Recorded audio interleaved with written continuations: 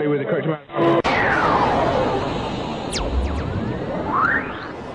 D20 Radio, where gamers roll. www.d20radio.com.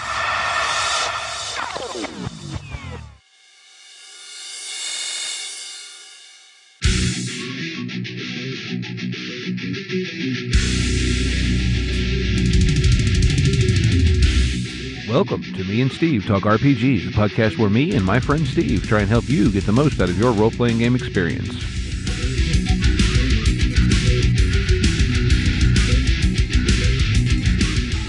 Welcome back to Me and Steve Talk RPGs, folks. I'm here with my friend Steve. What's up, Gamma Nation? Yeah, what's up? So, what do you want to talk about today, Steve? You want to start with our podcast of the week? You know, that probably would be a good idea. Do you have anything in particular in mind? I was thinking we shout out Squad Tactica since you were on their podcast. Yeah, by the time this airs, that should have. Yeah, Squad Tactica is cool. Squad Tactica is it's a podcast on the D20 network that is focused on minis games, and most specifically, I believe, skirmish games, as in Warcry and Kill Team. But I mean, it's just a fun place to hang out, even as someone who really doesn't paint minis because, well, my fingers are the same size as most minis. But I mean, they're a really cool place. They're fun to hang out. They're more than happy to try and help you figure out what you need to learn to paint. He seems to be really well connected with different people. You know, episodes I've listened to, he's got people from like the Army Painter Company, stuff like that. I hopped onto their Discord and was like, okay, so let's say I want to try to learn to paint. What do I actually need? Because, you know, if you look on Amazon or whatever, I mean, good heavens, you could spend tons and tons of money. They're like, now here, buy this $30 kit, go buy some cheap plastic minis, or even, you know, just start out, even go buy plastic army men and play with those for a little bit. You know, as you learn how to do it, okay, yeah, then you'll get into nicer stuff. Yeah, I've definitely spent too much money on paint. Well, I mean, looking at some of the stuff that some of those users over there paint, though. Oh, I mean, yeah. Those guys, the users in that Discord, and I knew this, but they just put me to shame. Like, it's just sad sometimes. I'm like, I can make realistic looking leather. That's about the best I can do. I can't. Well, that's that one that we were looking at the other night. The that bug thing. The Tyranid Ripper. He did an awesome job on that thing. Yeah, and that was still in progress with those pictures he was posting. Yeah, I saw that, and I was sort of impressed. I was like, that's really nice. And, you know, there was a posting of a Necron army that looked really good, and these are going over your head because they're 40k factions. But yeah, Squad Tactica seems like it's filled with really cool people, and definitely their Discord's somewhere to go hang out if you're interested in painting or anything 40k related. It seems like that's the place to be. Well, that, you know, I'm not sure when our episode here is going to air, whether it's going to be before the interview that I got to record this afternoon or after, but they also recorded an episode with Opti and Mr. Johnson, who we either just did or are going to talk Shadowrun with, and are also behind a miniatures game called Gangs of the Undercity. Yeah. Which, at least judging by the pictures on the site for the game, the minis are just awesome. I think Gangs of the Undercity looks really great. I mean, I'm tempted. I really am, except that I don't want more things to spend money on. I want to spend money on books that I'm never going to get to read. Well, to be fair, we could get the 2-player box set. I'll play with you. And then I'm sure we could probably... Yeah. No, I mean, it does. It looks cool. And the one thing that I guess from what I kind of overheard of a conversation between them, Gangs has a little bit more of a narrative element to it than most of your skirmish games do. Yeah, definitely. Well, let's break into something that's not a skirmish game.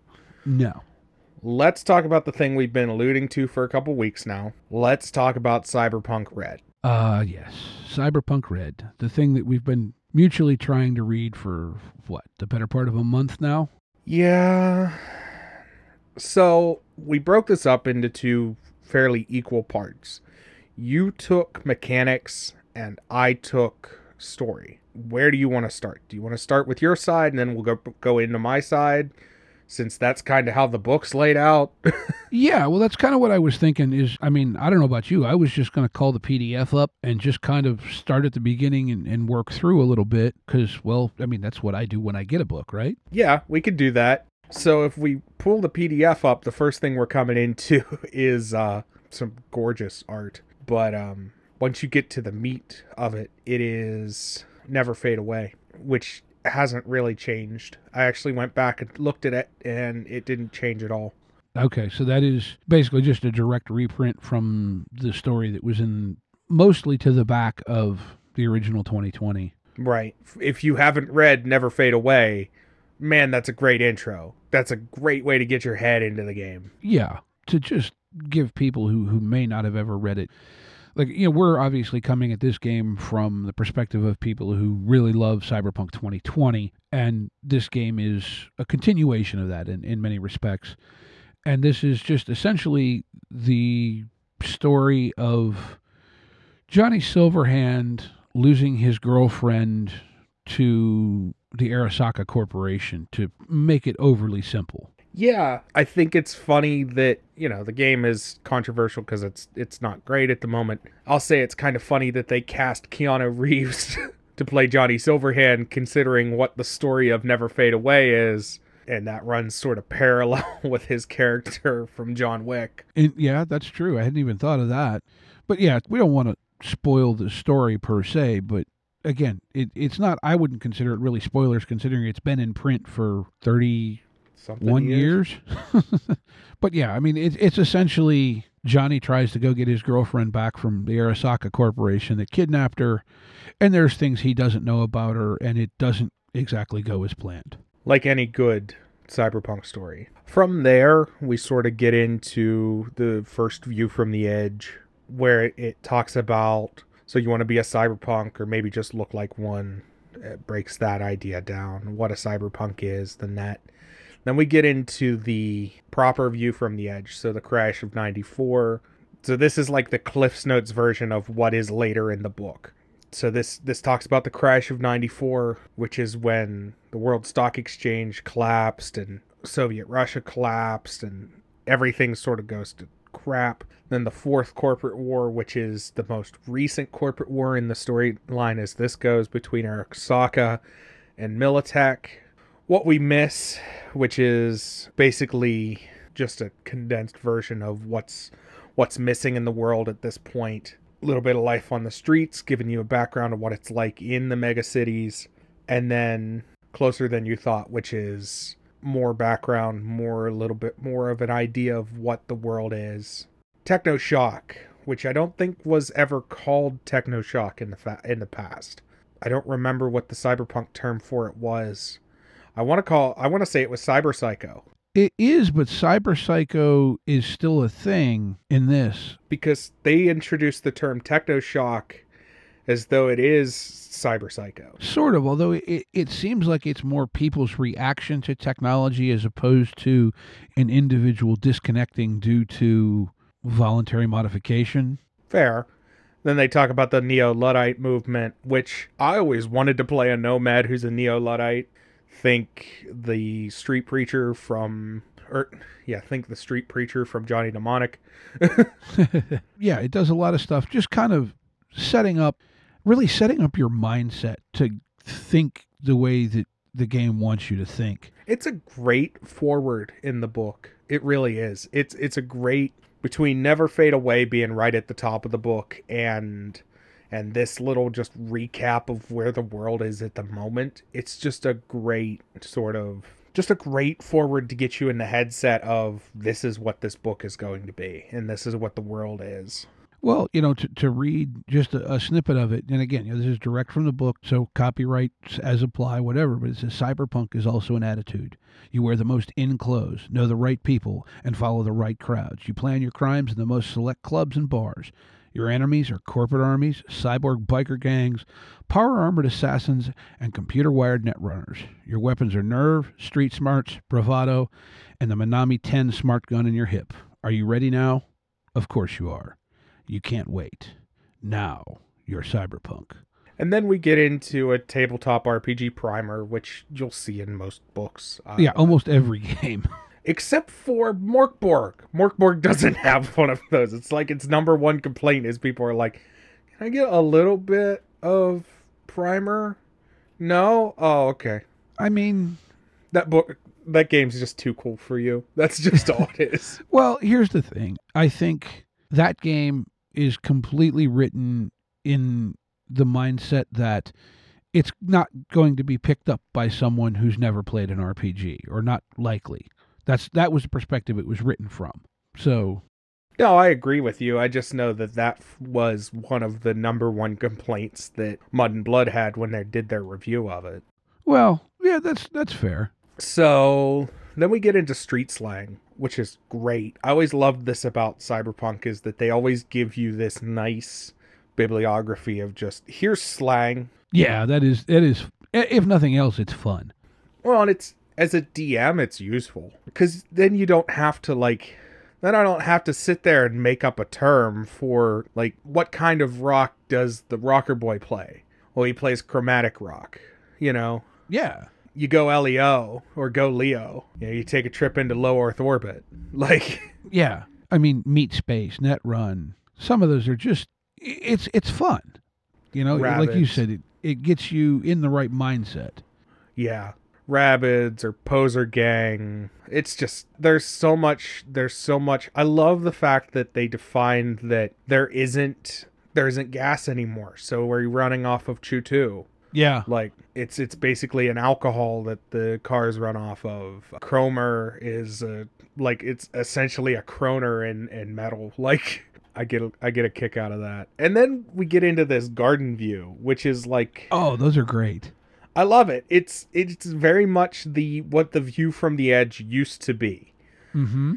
It's because nobody reads a newspaper anymore, so this is like your homepage, Yeah. It's kind of like a game period Yahoo homepage. Yeah, and it's a really cool. I dig it, and the art is clean. Yes. The art is just very clean. It is. I like the art. For me, it doesn't feel the same as the art in 2020, but then it shouldn't. This is 30 years newer. That's what I was gonna say. Is that as I was reading the lore, I understand why the art doesn't feel the same as 2020, because, and this is gonna sound weird considering where 2020 was, but this is a very much a darker, more post-apocalyptic cyberpunk. Yes. And the farther we get into this book, the more I'll get into that, because that doesn't come in until you get down to the point where it starts talking about in the time of Red. Which, by the way, I guess before we get too much deeper, we should say that canonically, obviously Cyberpunk 2020 was set starting in the year 2020, and I believe the supplements went up through about 2023. Yes. I may be off, but I know that's close. No, you're right, because I know you're right, because that's when, in the lower section, when it actually goes into the timeline, that's when it sort of stops making sense with me, because I ended up reading a lot of those expansions, a lot of the story stuff, and 2023 is when most of that stops. Yeah, I mean, and so to take that, Cyberpunk Red is set in, I believe, 2045. Yes.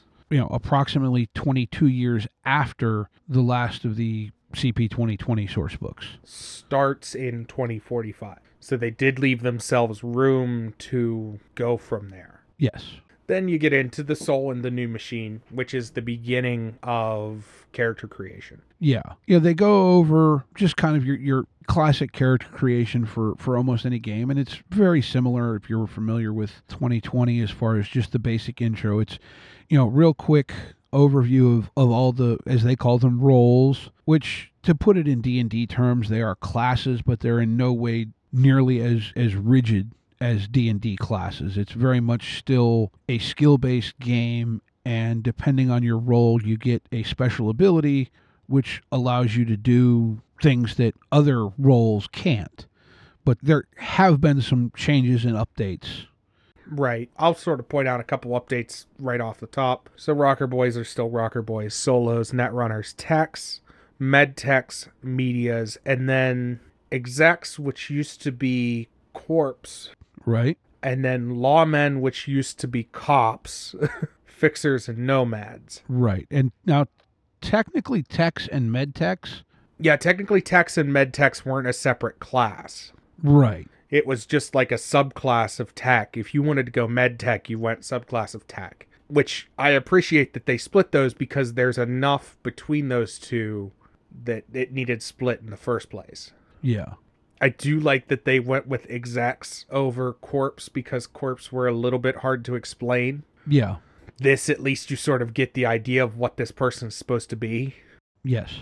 Lawmen is a better term than cops because people who played cops were often like, they were trying to play like straight up cops, and lawmen sort of implies like you could play it a little bit more dirty, you can play a little more grungy. It could be private security. Right, you don't have to specifically be Night City Police Department. Yeah. Yeah. I like that, the distinctions there. But it doesn't feel foreign. You know, No. which is one of the things that I know a lot of people, at least me and some other people that I talked to, you know, we were all kind of very nervous Apprehensive? that oh my God, are they going to, you know, because like we love the old game, but yes, it's dated. And so like, are they going to take the game and make it into something we don't recognize? And I mean, look, I'll give my impression here just real quick from the surface. They did not do that at all. This is still the game that we all loved, but it has been updated and modernized. In the best ways possible. And so Right. let's get into talking about one of the best things about this book, because I think it's the first time we're officially seeing one. I know there's ones up higher, but in character creation, this is the first time we're actually seeing it. We have roll abilities. Each roll will give you access to a roll ability, which you can navigate the streets through. We'll talk more about these roll abilities. See section page 142. Mm-hmm. And if you have the PDF and you click on that 142, guess what it does? Yes. I'm on page 142. Yes. And by all accounts, he's credited in this, and I've heard it said by other people that worked on the book. Jay Gray, who is also the PR guy at Artel Saurian, is the one who did a lot of the layout work and all the hyperlinking in the PDF. And if you're someone who has never really liked PDFs just because it's weird for you, I will say this. I completely understand where you're coming from. I so much would rather have physical books, but if PDFs are taken care of like this one is with the hyperlinking, I could be converted. Well, and the layout's perfect. I've been reading this on my phone, and the way it's laid out, everything's so big, I can read it on my phone with no issues. Yeah, I have to say with the layout, when I first got the PDF and I was scrolling through it, I'm like, eh. Like, not that it was bad, but I don't know, I guess I had hoped for something that felt like it hit in a lot of the ways like 2020 did. But what I realized after going through and reading it is, while they maybe could have done something that had more visual impact, this is very easy to read. It's very, very useful. So, like, it's done right. Oh, yeah, completely. Well, I just want to shout out real quick, because it's pointed out in the book here, Richard Bagnall did the art for some of these images, and man, his art style just fits. I've seen his stuff floating around a lot. He's very much a cyberpunk artist, and it fits really well. Yeah, the art all does feels spot on. You know, it feels appropriate for a modern game. So, we ready to dive into character creation? Well, yeah, I think it's probably the smoothest character creation I've ever seen. Yeah, and again, they took the basis of the old character creation system and just updated it, which I think it's great. You know, they actually have 3 modes of character creation too, which I think are really cool. They have what they call street, edge, and complete, which, okay, you're going, why do you need 3 modes of character creation? Well, here's what it amounts to. You have the street or street rats, which are basically templates where you go through and you pick option A, option B, option C, and you're basically done. I read that as like street rats. I read for NPCs really great. Oh yeah, it would be wonderful for that too. I read it as Street Rats are taking the place of the Quick and Dirty, because there was, you remember from 2020, they had those, it was like a character sheet that was like 4 characters, and it was for Quick and Dirty Expendables, is what they called. Right. And I read that section of the Street Rats as just taking place of the Quick and Dirty Expendables. I think it does, but it also does give you a full character in the end, not just the high points. Not just the high points. I completely agree with you. I think it's, I definitely feel that it's not so much for your like generic bad guys, but it's more for, say we have a reoccurring character who the players always talk to. You need to throw stats on him.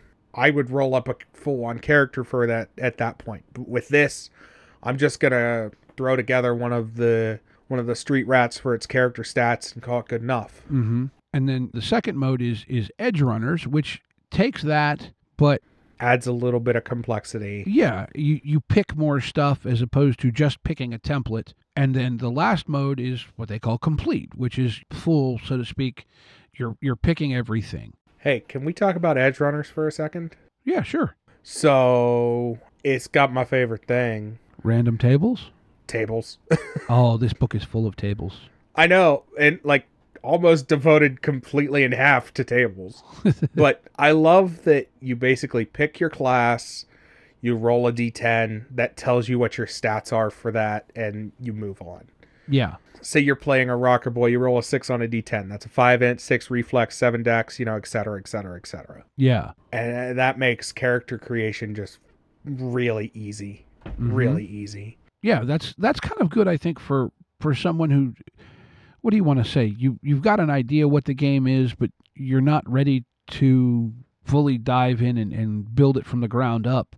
This kind of gives you a good functional character that you do feel is customized, but you didn't have to spend the time to buy out everything individually. Oh, yeah. Which is where the complete comes in, which is kind of your classic character creation. Yeah, and the complete is very much the old school, this is how we used to roll characters in Cyberpunk 2020, and that's sort of what the complete is, yeah. Yeah. And there's nothing wrong with that. There's nothing wrong with that at all. But yeah, and then it's got flow charts, explaining, go through step by step by step. First thing you do is pick your role. Then you run your life path, which they have changed a little bit. It's more like they've kind of broken it up from the way it used to be where everyone rolled on the same chart in 2020. Now it depends on what your role is. Yes, the life paths are role-based, which among other things includes some really nice things like what your office is. Where does your character do business, as a fixer or as whatever. Could be in a booth at a bar. It could, any number of things. I just want to say I love that because the last time we rolled characters in Cyberpunk 2020, we ended up with a couple characters with overlapping backstories. Mm-hmm. And by doing that, as long as everybody at the table is playing a different class, you're not going to really have an overlapping backstory. But yeah, the life path, and it looks like, okay, there's a kind of I don't want to say a generic life path, but there's pre-career life path, and then there is career-specific life path, I guess is the best way to explain it. Right, and that's really nice.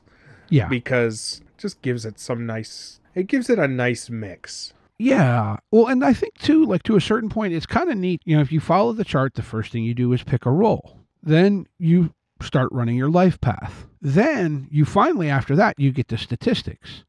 So depending on how you want to do this, you can let your life path kind of affect what you think your stats might be, even depending on your role. You know what I mean? Yeah. Because like you mentioned, when we played 2020, when we were doing character creation, we had, at the table, aside from me running the game, you'd actually played, one session? Yes. Yeah, one other person had played one session. No one else at the table had played the game at all before. Now, you'd read it a decent amount, but the table had a ball going through the life path and going, oh, this. Well, hey, maybe that means that you and I, and what did we end up with this weird, family tree where we had 3 characters that were, half siblings or something crazy? Yeah, something wild like that. So, yeah, you run your life path, which, they go through and explain a bunch of different stuff, be it, your cultural origins is what they're calling it, which affects, languages. Now, as with 2020, everyone on the street speaks street slang. It's a table. You roll a D10 and it North American, South Central American, couple different European, African, various Asian, islanders, bunch of different stuff, and assorted languages that relate to those, although I believe it says somewhere that if you want your character to speak a language that it isn't represented, you can go ahead and choose that language instead of one of the ones listed. I thought that was neat. That's cool. I dig that.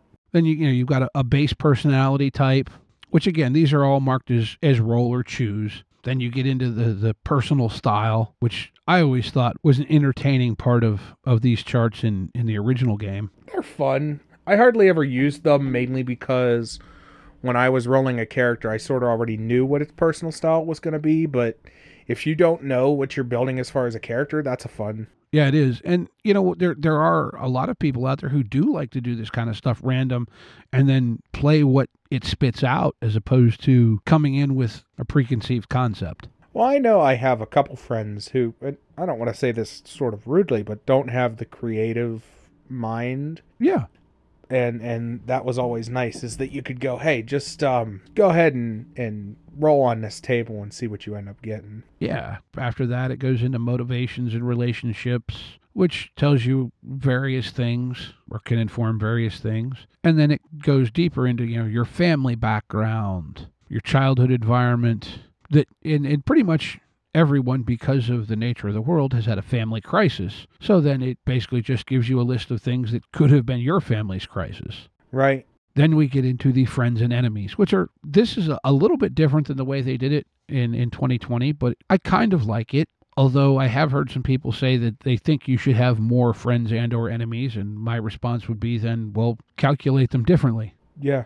Because the way it tells you to do it in the book is you roll D10, subtract 7, minimum 0, and that's how many friends, and then it's the same roll again for enemies. Well, if you want more, just say it's more. Yeah, and that's always been the thing with this game, is that, like, it says it up front, attitude is everything. So if you think there should be more friends or more enemies than friends, all right, change that rule, Yeah.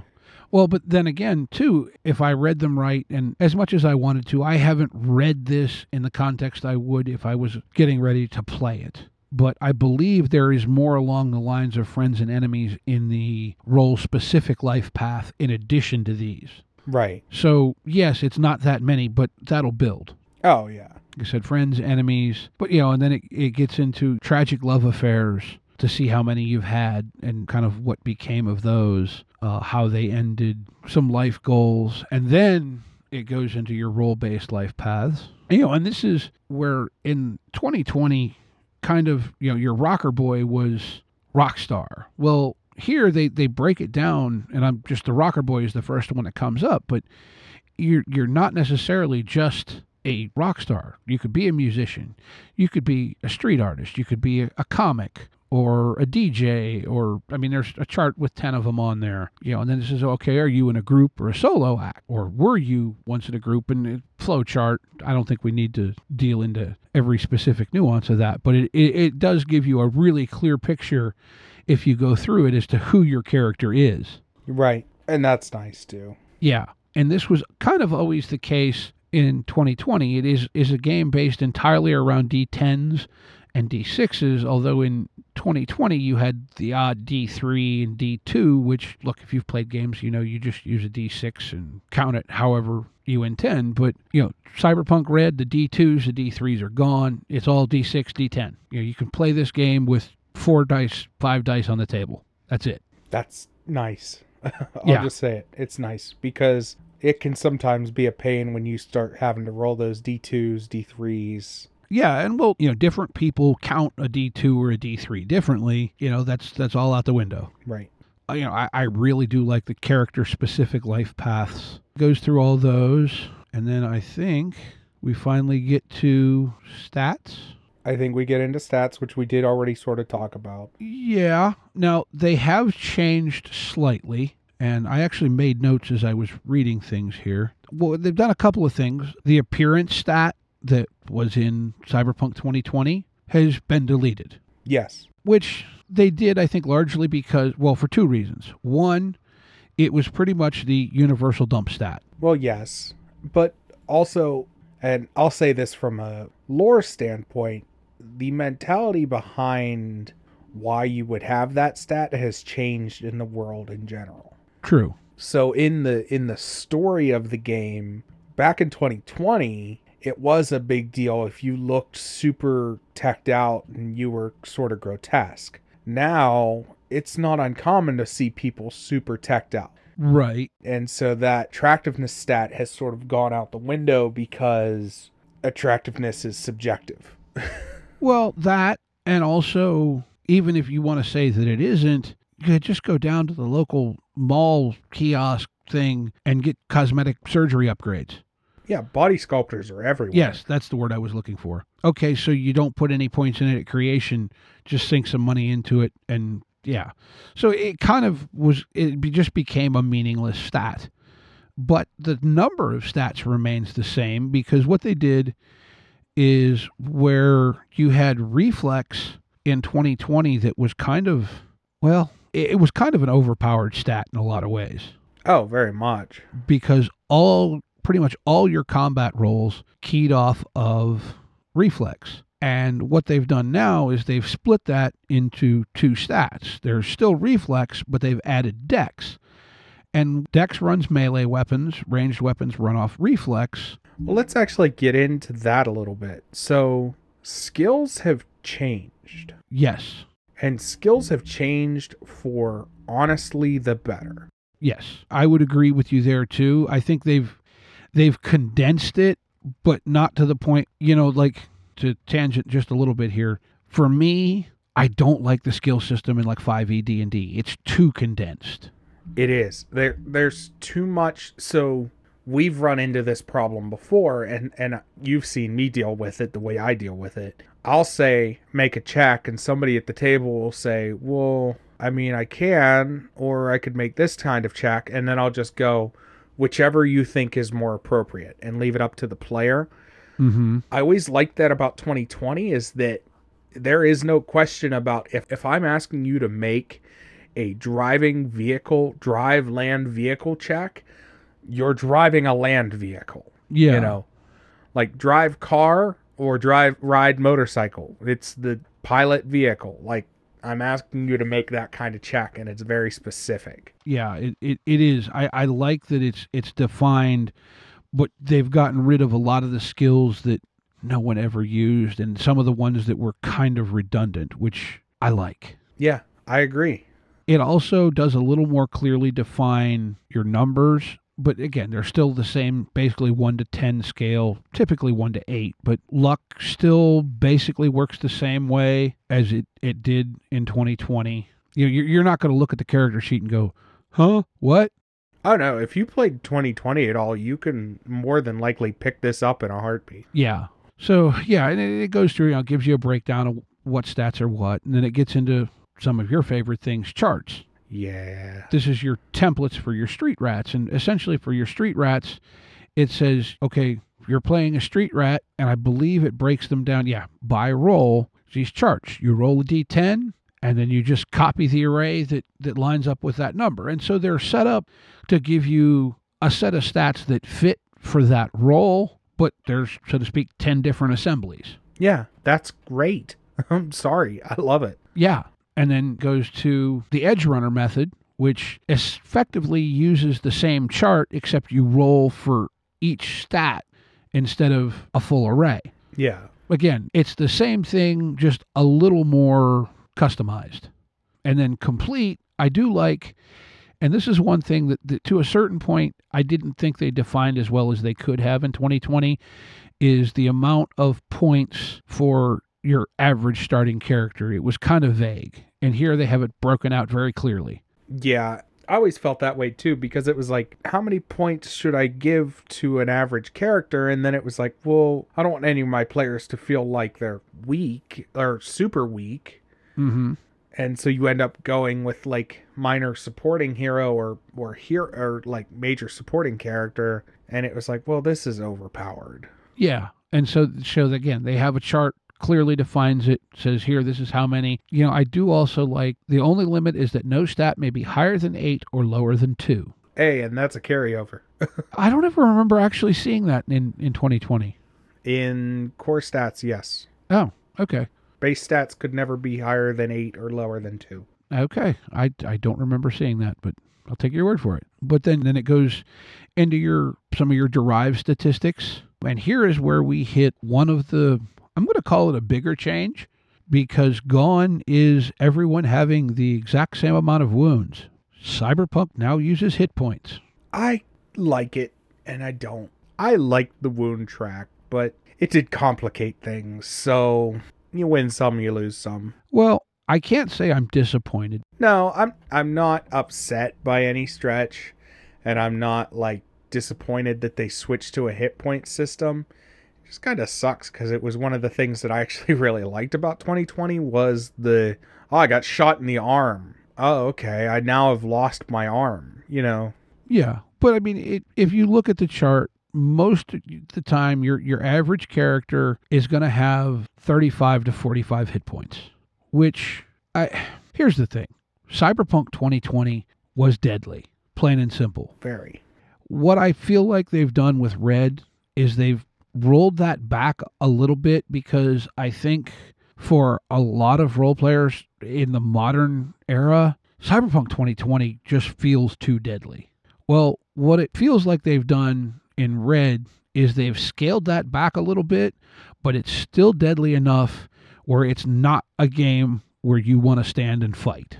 I can understand that. And they've simplified some of the math as far as when you're wounded and so on and so forth. It's still going to be a deadly game if you get into any sort of prolonged combat. I'm not upset what they did by giving it hit points. I did enjoy that of the old game. I'll just say it that way. Yeah.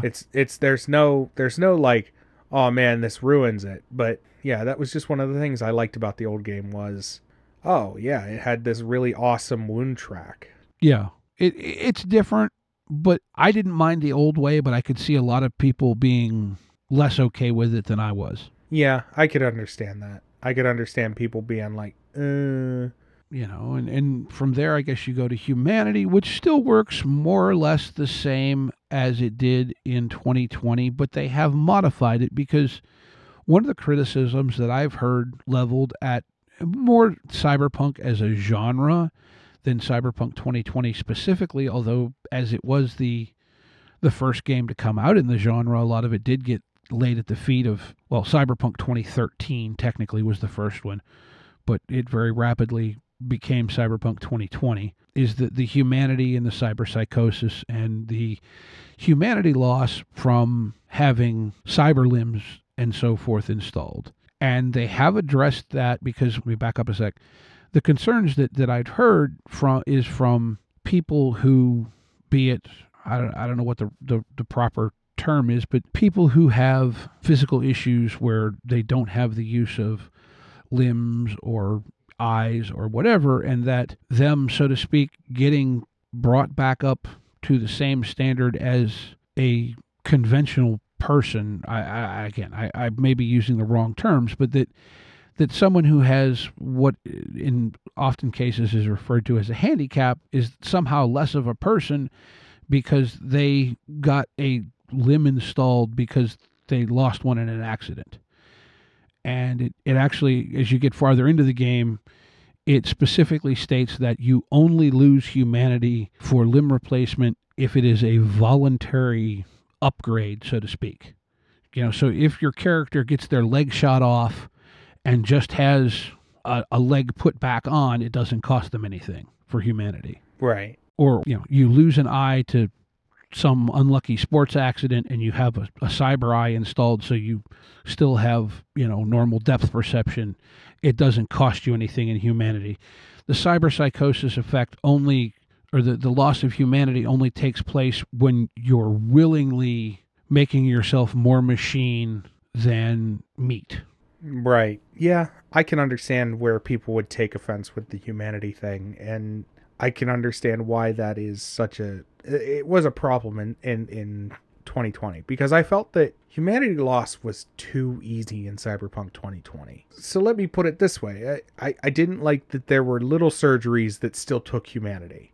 So stuff like getting a smart gun implant took humanity. You know what I mean? Yeah, well, like I think it goes through, and I don't think we need to get into this much detail on it, but I read somewhere, like small stuff like getting a skin watch, which is basically like what we would consider a smartwatch, but it's actually like part of your skin. That doesn't cost anything. The cosmetic stuff, even the stuff where you have, be it fiber optic hair or whatever, doesn't really cost you. But if you start turning yourself into a cyborg because you want to be more of a badass, that does cost you. And I think that is a fair thing in that, you are voluntarily becoming less human and more machine. Goes back to that Street Preacher. Yeah. Yeah, and I mean, man, that's such a great movie. Anyways. Yeah, well, that's kind of a deep topic, but I think the way they've handled it is respectful to those who have what are considered to be disabilities. You know what I mean? Right, I understand completely. And that's pretty much it on your attributes and derived attributes, and then it goes into skills, which it's the same basic structure. They've just trimmed it up, neatened it up, made it a little bit less complicated. There are still some skills now with the ×2 modifier, but I don't think any of the, there used to be ×3, ×4. I haven't seen anything higher than just a ×2, which just represents that it's a more complex skill, which I never had a problem with. Yeah. And skills still work basically the same way. You add your skill ranks, your attribute, and you roll a d10 and you add it. I mean, it's good. It's a good skill system. What do you want me to say? Yeah, it's simple and effective. And almost perfect. Like, very, very nearly perfect. For being still, I will say this is still on the crunchier end of modern games. It is much more simulationist than a lot of games out there currently, but it doesn't play complex, and that's, to me, is the difference. Yeah, I agree. It doesn't feel super complex. It doesn't feel any more complex than, say, Dungeons and Dragons. No, it's not. And there are some notes in here as to regarding how to learn new skills, so on and so forth. Upgrading them still works essentially the same way as it used to. But then it gets into assigning your skill points, and here again we kick back to the 3 types of character gen. And so you have charts with a skill breakdown for the Street Rat style, which is just, you're a rocker boy, here are your skills. Yeah, and that's kind of great. I really like just being able to go, here's your skills. Be done with it. Yeah, if you move into the Edge Runner mode, it says you get 86 skill points. Nothing can be higher than 6 or lower than 2. The following skills must have at least 2 levels, and here's your list. Right. Again, it's easy, it's simple, not really any more to say with that, I don't think.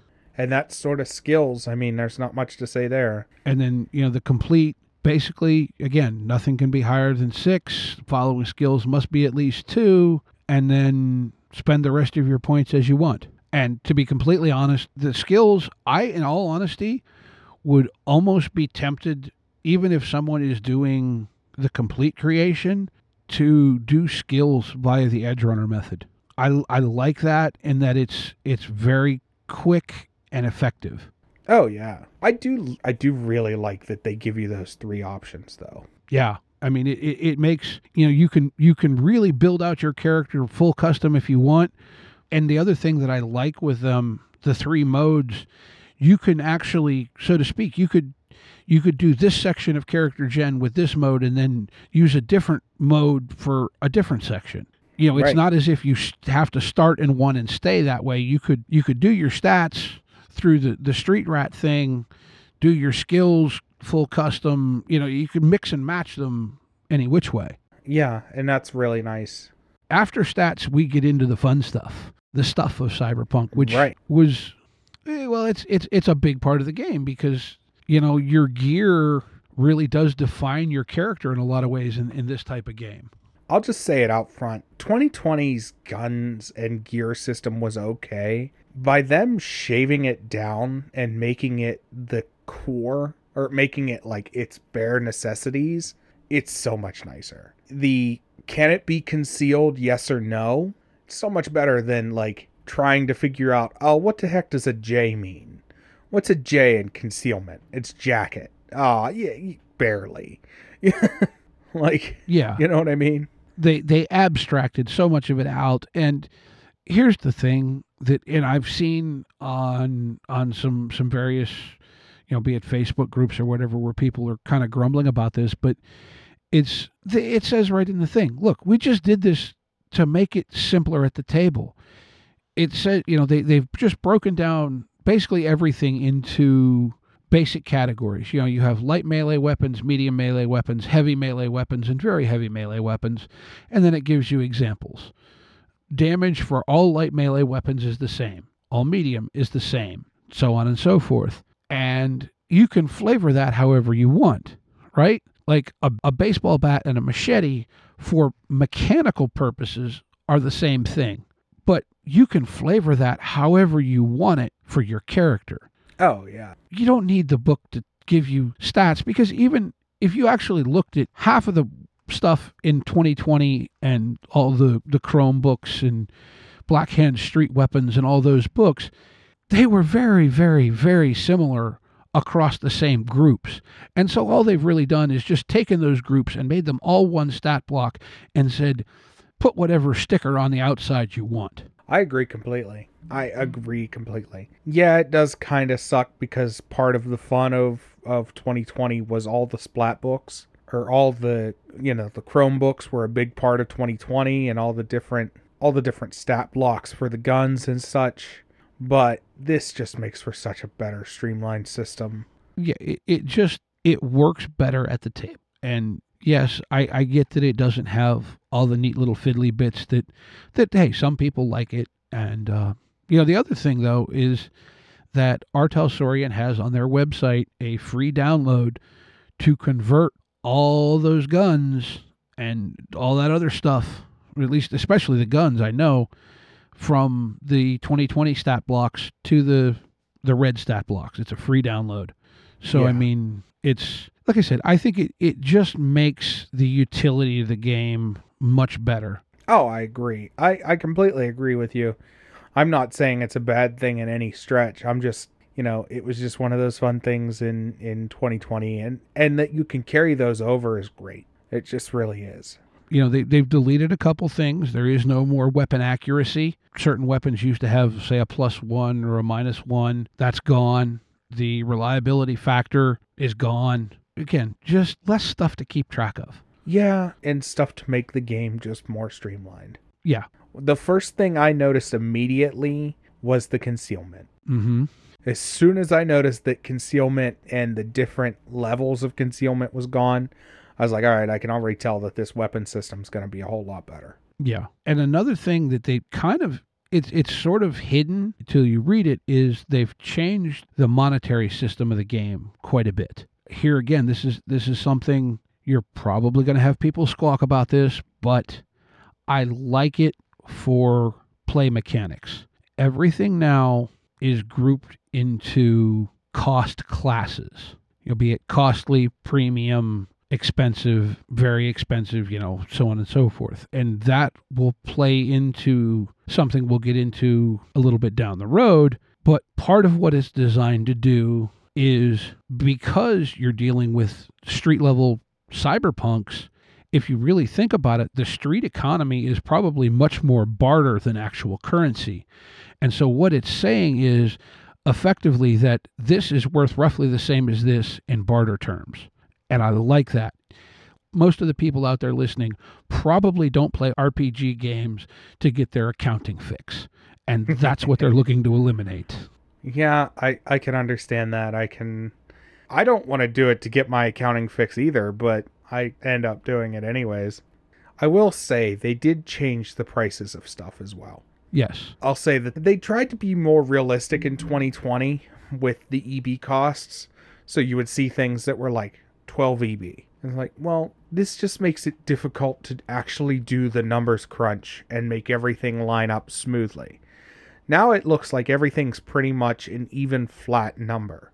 Yeah. It's a multiple of 10 in some way, or a multiple of 5 in some way. The stuff that's cheap is like 10 EB. It's not like 12, 15, 10, 11. Yeah, and so through weapons, and then it goes into stuff. And here's another thing that I like. It goes into some armor. Still more or less works the same way, although, again, they've streamlined it. Now, you have your type of armor. You can flavor it to look like whatever you want. It just has a protective value. They have about 8 different types with different, what they call stopping power. Well, it was already sort of just an armor class to now it's just a blank or just a generic armor class. Yeah, it's stopping power. It's how much, so to speak, damage your armor can soak. Because hitting you isn't the hard part, it's getting through your armor. Right. But they still have your armor penalties, which affect your reflex, dex, and move. And there is something that they've changed. Well, there are 2 things have changed, really. One, there's no more stacking armor, which I know you remember.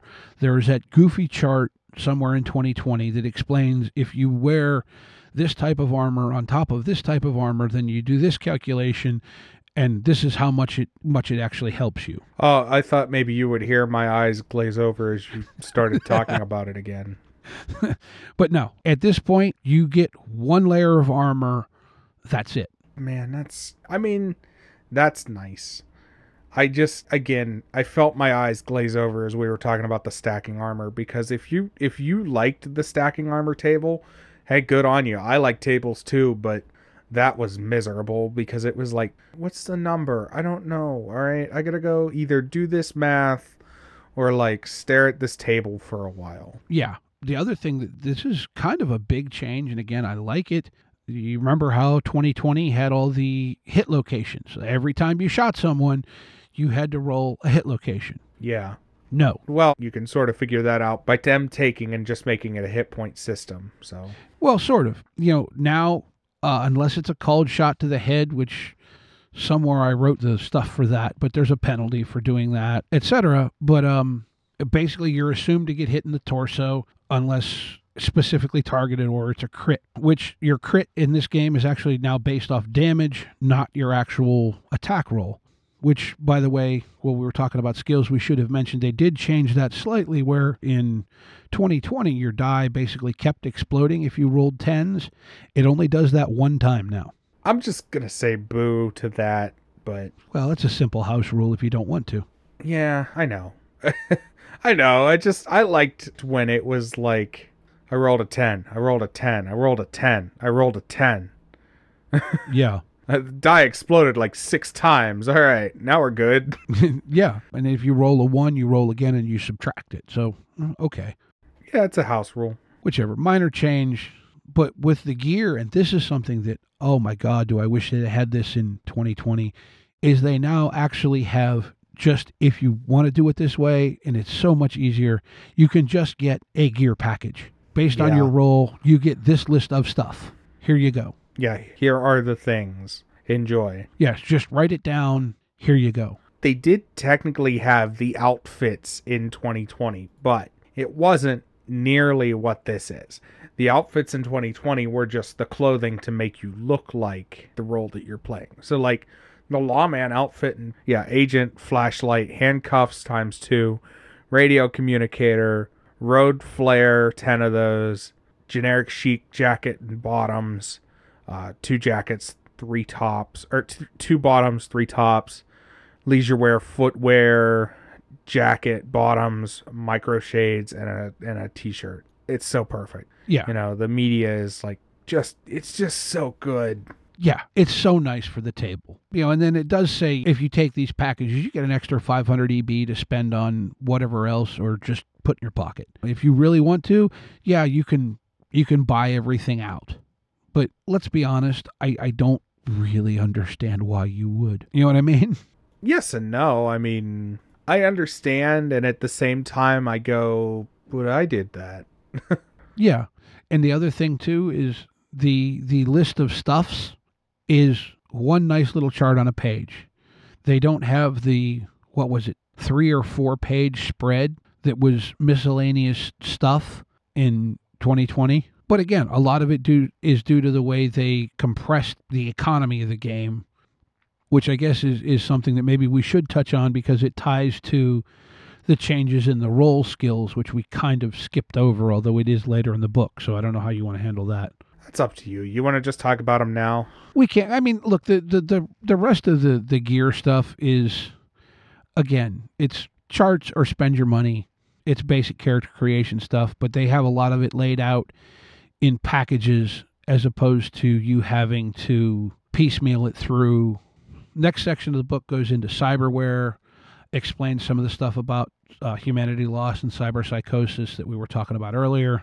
I just want to talk about the image of putting the cyber into the punk. Oh, yes. That is a cool picture. That is such a cool picture that it has become one of the background pictures on my desktop. That picture actually reminds me of someone I know. It's such a cool, like, metal picture. I love it. It's just so good. Yeah, it is. It is a really neat picture. Because it genuinely scared me the first time I saw it. But yeah, it goes through the cyberware and the same stuff. Can you get it at the kiosk in the mall? Do you have to go to a clinic? Does it require a hospital? Again, if you're familiar at all with 2020, it's kind of the same thing, but updated. Hey, you know what the other thing this does that's better than 2020? The humanity loss. It provides it like the stats for a monster in D&D. So you have basically the average. So let's take a Brain Dancer recorder. Okay. It is 7 or 2d6. Mm-hmm.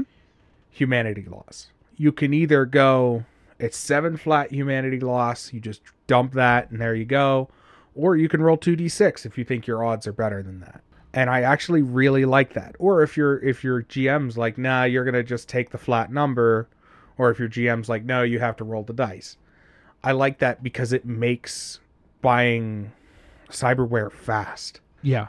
Because one of the things that slowed down cyberware so bad was calculating humanity loss. Yeah. It was one of the things that sort of not held you back, but made you a little bit more apprehensive on buying cyberware. Yeah. No, I didn't notice this before. They do still have the subdermal armor. They do.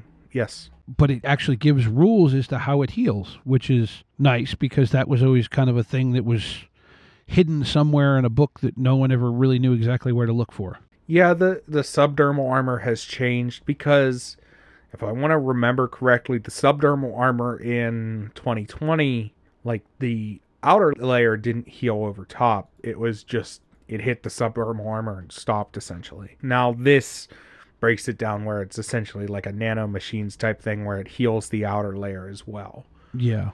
So you could very easily in 2020 walk around looking like a zombie with just a bunch of holes punched in you. Whereas now it talks about how it heals. Yeah. And the other thing when we were talking about armor that I forgot to mention is there was an optional rule in 2020 about your armor effectively taking damage, or as I believe the term they used was to ablate. And that is now no longer an optional rule. If you get shot and the damage of you getting shot exceeds the value of your armor, the stopping power of your armor now just goes down by 1. So your armor wears out, which I like it. It's a realistic touch, but it makes sense to me.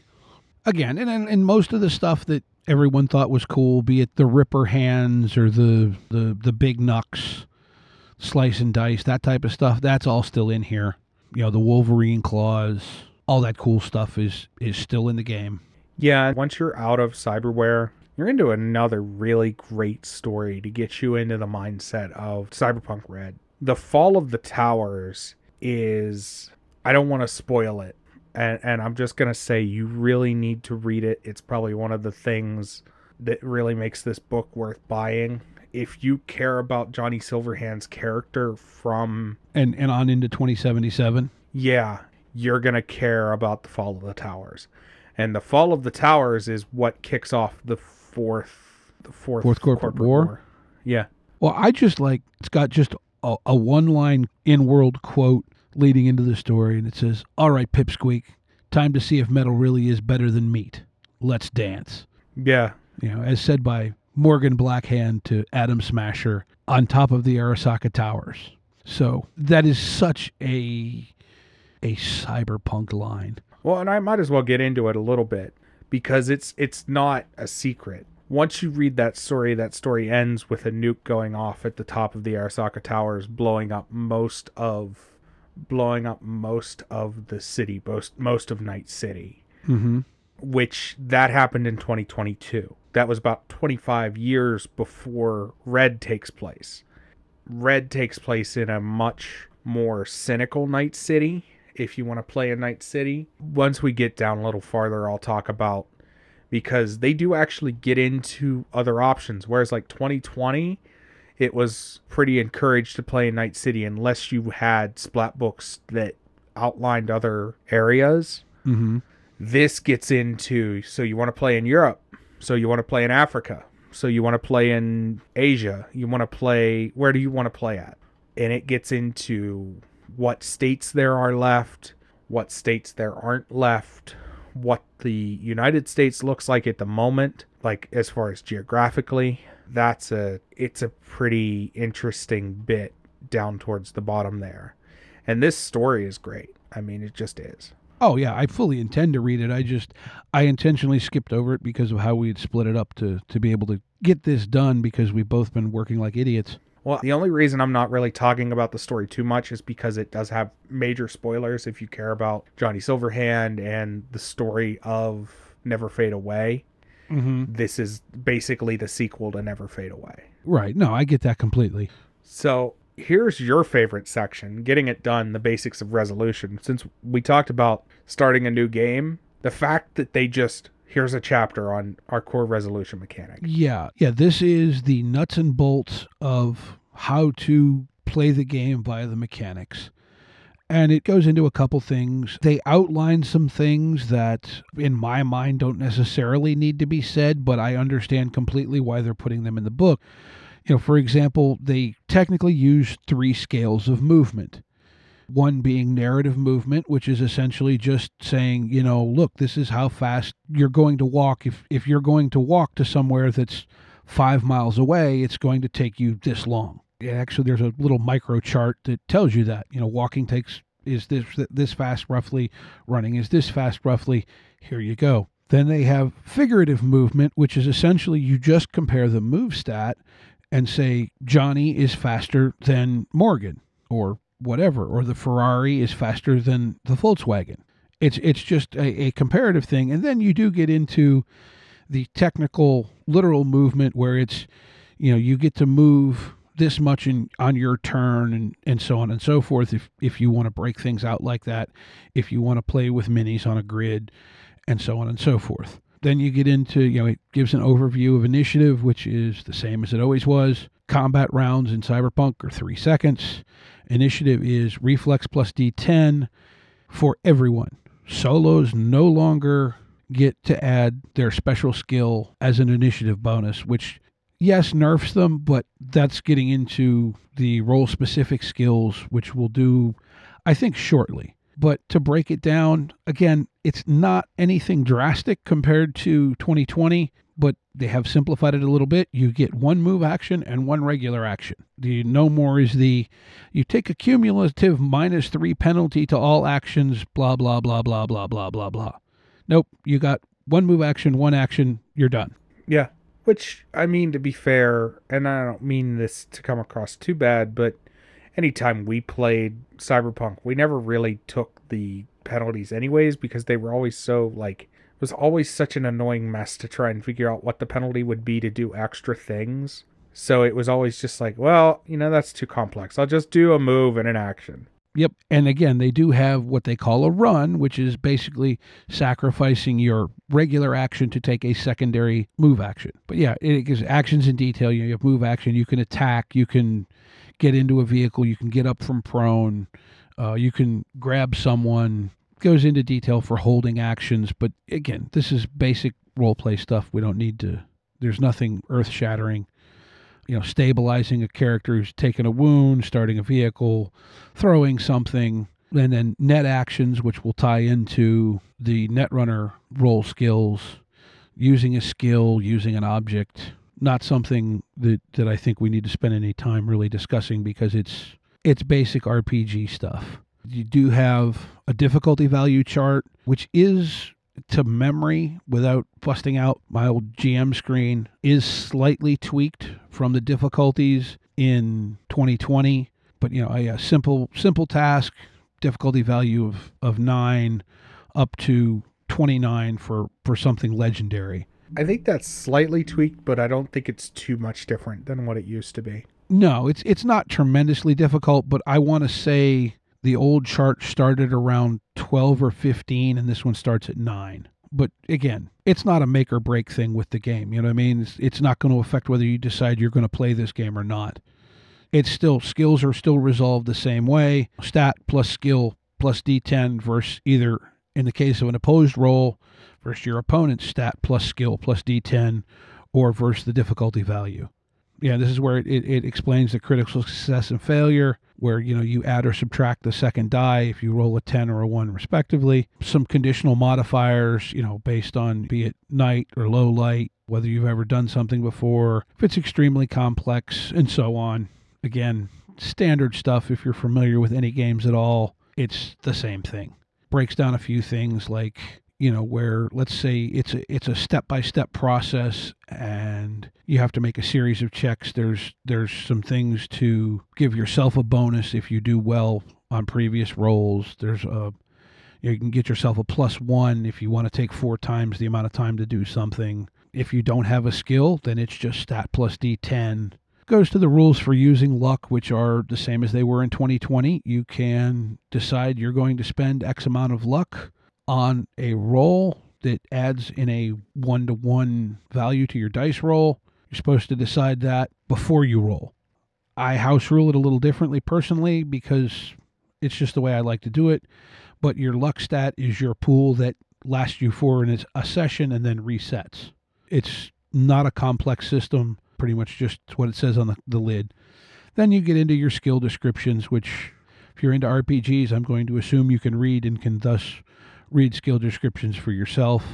But yeah, it breaks down, what skills cover what, gives you kind of an idea of what if your stat plus your skill is this amount, this is what someone would see you being able to do. For example, for driving, it says at a base 10, you would be considered a very good non-professional driver. So let's say you have a stat of 6 and your drive skill is 4. You're better than your average Joe on the road, but you're not driving a race car on the weekends either. Right, and then it gets into class-specific skills.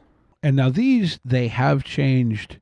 Some of them have changed quite a bit. Some of them haven't changed that much. I just like that there's pretty clear descriptions on what your class-specific skills do. Yes, as opposed to being in 2020, they were a little vague in a lot of ways. Well, I just think back to, and I'm just going to say this, I just think back to the Nomad and it just being like, your class skill is family. Figure out what that means. Yeah, and I think somewhere too, I remember seeing it as a starting character, your role skill, your special skill starts at 4. That's it. Oh, that's so nice. But it tells you, like the first one that comes up is Rocker Boy, and it says your special skill is Charismatic Impact. Well, it says at ranks 1 and 2, you can play like small clubs, impact, say, a single fan or small group, etc. And you may be asking yourself, well, why does it list 1 and 2 if you start at 4? And we'll get into that. It does break down what you can do or what you can expect to do reasonably at given ranks. Charismatic Impact, I don't think, has changed as much as some of the other ones. It's just a little more clearly defined.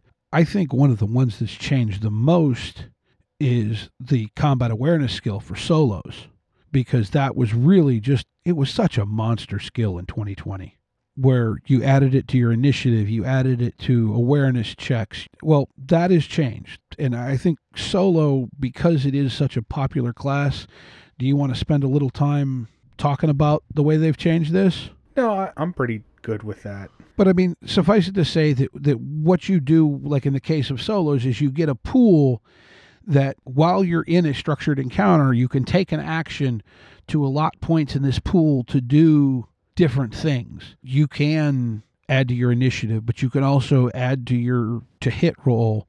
You can actually reduce damage you take and stuff like that. And they've broken that down. Netrunners, it affects how many actions you get while you're in the net. Techies, they've changed it a little bit, so it's no longer just you can MacGyver something together to last so long, it actually breaks down into some sub skills so that you can make things and so on and so forth. I think the one that really ties into the, you've heard me talking about the changes in the economic system of the game, is the Fixer's class skill, which was formerly Street Deal. It is Haggle. Haggle. Contacts, Reach, Haggle, and Grease. Okay, what page is that? 159. Or if you scroll up and you find the little pictures with all the different classes, you just click on the picture and it takes you right to it. Oh, yeah. Remember we talked about this being really nicely hyperlinked? I did the Yes. same thing as you, and I was like, wait, I just saw a picture. I just saw a page with all their pictures on it. And I scrolled up and I was like, okay, Fixer. Boop. This is where the ranks tie into what tiers of stuff that a Fixer can find. Right. I didn't find the specifics to it because, again, I was trying to go through this to read it somewhat quickly and not completely get Bogged down in all the details. Yeah, not like I was trying to run the game, but more to be able to speak about it. But essentially, your ranks and your class skill as a Fixer affect how good of stuff you can find without having to just find a night market and hope to find the tier of stuff that you want. So, like I said, the role skills are broken down much better than they were in 2020. Again, just makes it more defined so that everyone has a better expectation of what their characters can do. Yeah, I like it. The nomad skill, like you referenced before, it used to be just family. Well, now it breaks down. Your skill now is called moto, and effectively it is, depending on your skill, among other things, it gives you a specific list of what type of vehicle you can requisition from your nomad pack. Right. As opposed to just, you can get a major favor. I like that they've sort of defined the nomad role in the right way. Because the nomad was very unclear on what it was supposed to be doing. And now it's pretty clear that the nomad is to be your driver. Yeah.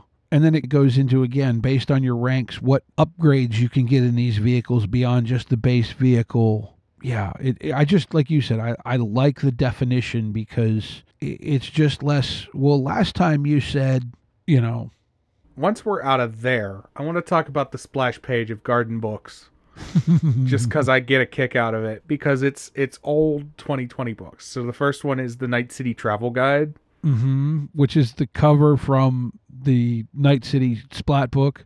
Right. Then the Raish Bartmoss Guide to the Net, the Enforcer's Handbook, and Near Orbit, which is great. And then just an energy for Smash, Kick the Other Habits in the Face. Yeah. Just an energy drink down at the bottom. Like, that's great. Smash is kind of like your combination. It's monster beer. Right. And then, it's the Four Loko of this world. Then the Friday Night Firefight, which has not changed. No. I read through it. It's the same. I mean, the rules have changed, but the core of it is not. Yes. If you've played Cyberpunk 2020, you're going to have to learn some fine details, but that's it. The auto fire rules are a little different, stuff like that. But again, mechanically, it's streamlined. No, it's not as detailed in a lot of ways, but I think... It's not as detailed, but it's more detailed in certain ways. Well, I think for purposes of play, it's more usable. Yeah, so like cover used to just be cover. Well, now cover has hit points. Right. What are you behind? Mm-hmm. And is it thick or thin? Now, the one thing they did add, I noticed, is that now if the defender of a ranged attack has a reflex of 8 or higher, they can attempt to dodge a ranged attack. That makes sense. Yeah, I would obviously say that you'd have to see the person attempting to attack you, so to speak, duck for cover or roll out of the way. But again, that's kind of, I think, an unstated rule given the design philosophy of the game. Well, and if your reflex is 8 or higher, you're already at max reflex. Yeah. So you're talking about somebody who's moving unrealistically fast. Yep. There's a small chart with your difficulty values by weapon class and range, which are similar to what they were before. Values are slightly different, but yeah, I mean, it's a chart. You can read it. Has the rules for auto fire, which flat out says in Cyberpunk Red, Autofire has been reworked for speed of play. Enough said. Thank God. Because the Autofire rules in 2020 were extremely deadly. Yeah. You know this. I shot someone's leg off with them. Well, you didn't just shoot somebody's leg off. You saw us just light that poor guy up. Oh, yeah, that too. In the van and the In whole the alley. van. But yeah, I mean, melee combat still works the same. It's opposed rolls. I don't think melee combat is the strongest point of this engine, but it's not bad. There's some grappling, choke, throw rules, martial arts rules. You know, there's rules for being on fire, for drowning, and so on. Poisons. Gets into some of the cover rules. Previously, cover just had a stopping power value, where now it's effectively, yeah, you can hide behind a slab of steel, but they're going to punch through it eventually. Yeah. Makes sense. Again, with the conversion to a hit point system, makes sense. Yeah, then there's, more of the same armor charts that were in the gear section. Stuff on taking damage is what we get into next. This is where, again, where it used to be, you had to make the stun save thing is gone. Mm-hmm. Which it was kind of neat, but it got a little fiddly. Now, until you're down to half hit points, it's the same. But once you get to less than half of your hit points, you're at a -2 penalty to anything. If you get down to 1 hit point, actually less than 1 hit point, you are mortally wounded. Although in this, I might house rule this and say maybe less than 5. It's something I would probably play with as written before I changed it, but you start taking, it's because it says less than 1, so I'm assuming that means you're at 0 hit points, but you have passed your death save, which you have to make at the start of each of your turns, and then you're at -4 to all your actions, -6 to your move with a minimum of 1, and then any time you take any further damage, you take an automatic critical, and then it gives values for stabilization, which another page or two later, basically what stabilization does is if you take damage, you will not just heal that damage unless you are stabilized. Nice. But like until you're talking about the first aid check or stabilization check, you're talking a DV10 check, so it's not a hard check. It gets harder the more wounded you are, but until you take half, it's a DV10 check. So it's not anything earth-shattering. And then we come to the critical tables. And the way they've decided to do criticals is, I kind of like it in that it's keyed to your damage, not your strike. And so the way they've decided to do it is that if 2 or more of the dice that you roll for damage come up with a 6, you inflict a critical injury. And then it's a real quick 2d6 table, everything from losing a hand to spinal injuries, broken arm, broken leg, etc. Again, gives quick fix and treatment difficulties. And then there is a separate one for the head. And I know somewhere I saw the rules for like making a cold shot to the head, but I don't remember what they are now. Yeah, I'm not finding them at the moment, but that's cool. I see that it gets into trauma team stuff. Yeah. Getting the body corrected. Yeah, there's a section on vehicle combat. Yeah, going to the hospital. Mm-hmm. A little thing on the reputation thing, which is the same system that they had in 2020, if you elect to use that. And then we come to the big... Yeah, and I actually wanted to ask you about this. So we're coming up on an hour and a half of recording at this point. Do you want to... I know we've never done this before, but let's split this up into 2 episodes. Fair enough. So rather than getting a game of the week this week, you're going to get our game of the week being Cyberpunk Red. Yes. And come back next week to hear the stunning conclusion of Cyberpunk Red, where we'll start off with net running and go from there. Sounds like a plan, because we've been at this for, an hour and a half or better, so. Yeah, we've been at this for almost 2. Yes. By the time I go through and take out all the and all the pauses while we're trying to find things, it'll be shorter for you people. Yeah, probably be an hour and a half, but we're still looking at 3 hours worth of content. And over the holidays, I don't like just dropping, here's 3 hours, enjoy. So Yeah. So go spend some time with your families. However you want to spend it, go spend it. Yeah, be safe out there and play some RPGs.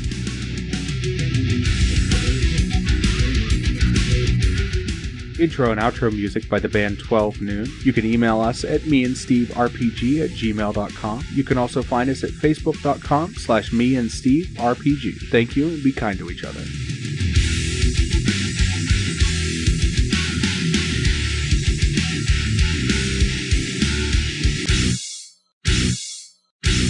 How much for the cigar? Cigar, $20, dog. You gotta go down the street to the store and buy that.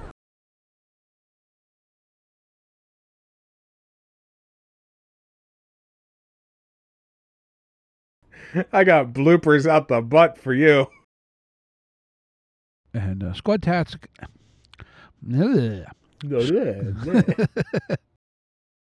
It's Warcry and something else. Yeah, narrative Kill Team. Kill Team, yes. Yes, so Squad Tactica is a podcast that focuses on skirmish games, kind of, if you will, specifically Kill Team and Warcry. And Warcry. There we go.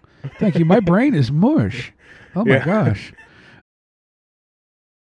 So I'm just going to say a couple words for our fans out there while Steve's away. Howdy. How you doing? I know he's going to look at this section and be like, I think I'm cutting that out. But I don't want to sit here alone. So I'm just going to talk to myself until he gets back. Why